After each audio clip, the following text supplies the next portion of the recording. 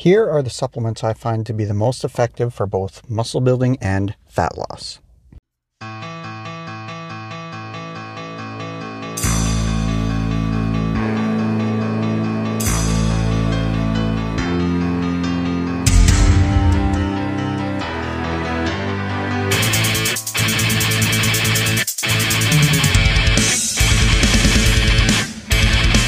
So to begin with, as with anything, I really feel there are a couple things we should keep in mind. And the first one is managing expectations. This is true with basically everything when it comes to, specifically when it comes to physique improvement, but other areas too. But we need to keep this in mind. We need to have realistic expectations of how much either fat we can lose or muscle we can build.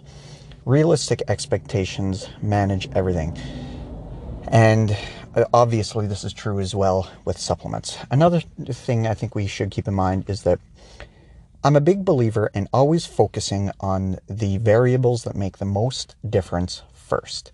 If you don't manage the things that make 90% of the difference properly, then trying to fiddle with the details is kind of foolish. And that is the case with supplements. So if your training and diet program isn't having the desired result, the solution isn't a supplement. The solution is figuring out, okay, what variable am I getting wrong here? And that could be anything. That could be, let's say that you're not building as much strength or muscle as you think you ought to. That's a slow process to begin with. So again, manage the expectations, but it could have to do with anything. Maybe your recovery is poor. Maybe your sleep quality is poor. Maybe you're on the opposite end where you're not giving enough of a training stimulus, or maybe the training stimulus is in a way that's suboptimal. There's any number of variables that you can play with to try to figure out, and that would be a good practice. I understand we get frustrated. It could be actually that your muscles are dehydrated or not hydrated properly, and adding a little bit of salt will fix the problem. There's a lot that goes into it, but generally speaking, the solution is not going to coming out with a supplement. Now, I am not here to say don't take supplements. I'm going to get into it, but I just wanted to caveat this, and I want to say that we also should be aware of how the whole thing works, because oftentimes what happens, and this is not new, this goes way back in my recollection it goes back to friggin' liver tablets, but I remember it being really big when Bill Phillips came and was selling his supplements and it's carried on in a big way since then.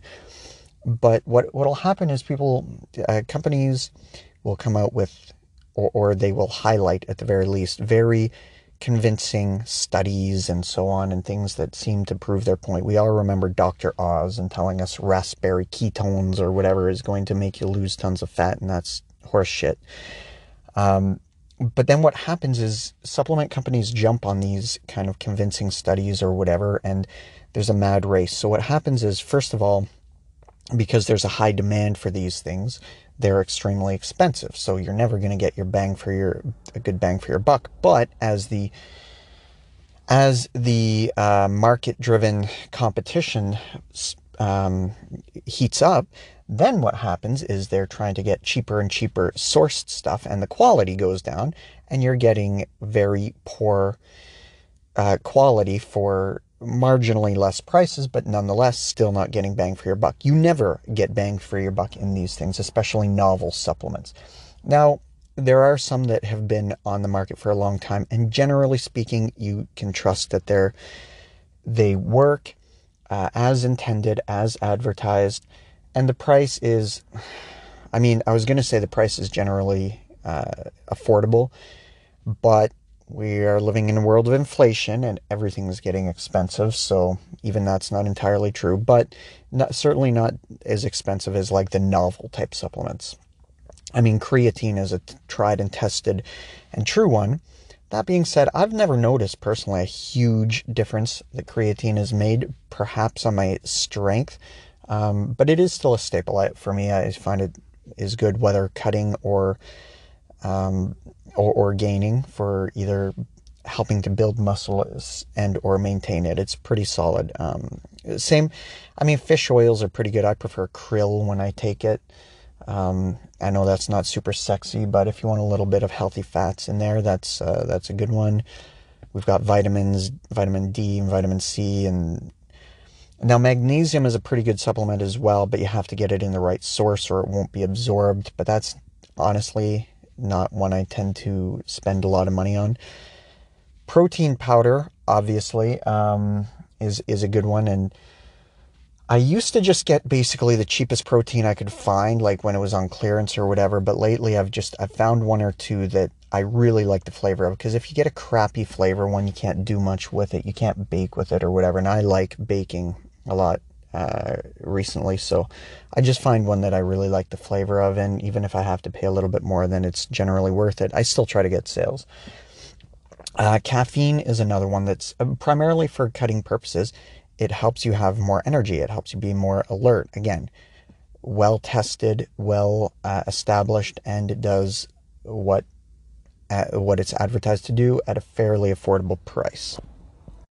The nice thing with all these ones I'm talking about is brings me around to another problem with supplements, is that you can rarely test them in isolation, especially on yourself. So let's say you like Andrew Huberman was recently talking about a couple testosterone boosters. Well, good luck finding those.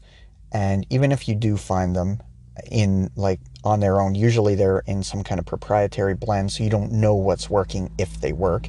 And then even if you do, how do you know it's not your training? How do you know it's not placebo? How do you know it's not all these other things? So testing them on yourself in isolation is extremely difficult, and you probably don't want to set up a situation where you are at least mentally reliant on these things, because then once you take them out, even if it's only a placebo effect, well, it'll have the reverse placebo effect, and then suddenly you might find that you're performing lower for something, or worse, for something you probably shouldn't have even been wasting your money on in the first place. So that pretty much sums up my thoughts. Is if you're finding that your training and diet program is not having the desired results, focus on that first. Focus on your food quantity first, because again, let's focus on the things that matter most. So what matters most? The biggest contributing factor to your results is going to be the quantity of your food, the caloric intake. Are you lifting enough to either add size or subtract size depending on your current goal? Next, focus on the quality of the food, so your macronutrients. So mainly the first one you generally want to focus on is protein. Is your protein intake high? You can focus on fiber too. That's a good one. Is your fiber intake high enough? Are you getting the micronutrients? Are you getting the vitamins and minerals through your diet that is going to support what you're trying to do? Is actually a good resource for this is the vertical diet, because it covers a lot of these things. It covers your quantity, your quality, including your macros, and even the micronutrients. Is your recovery what it should be? Is your training split effective for what you're trying to do? Focus on these things first, and I'm not going to sit here and say don't try supplements, because I've been a supplement junkie in the past and I've wasted lots of money on it. But I would enter with caution and just, again, have realistic expectations. Realize that if anything, this is only going to slightly improve a program that's already working. If your program and diet is not working, fix that. Okay, I'll leave it there. Bye for now.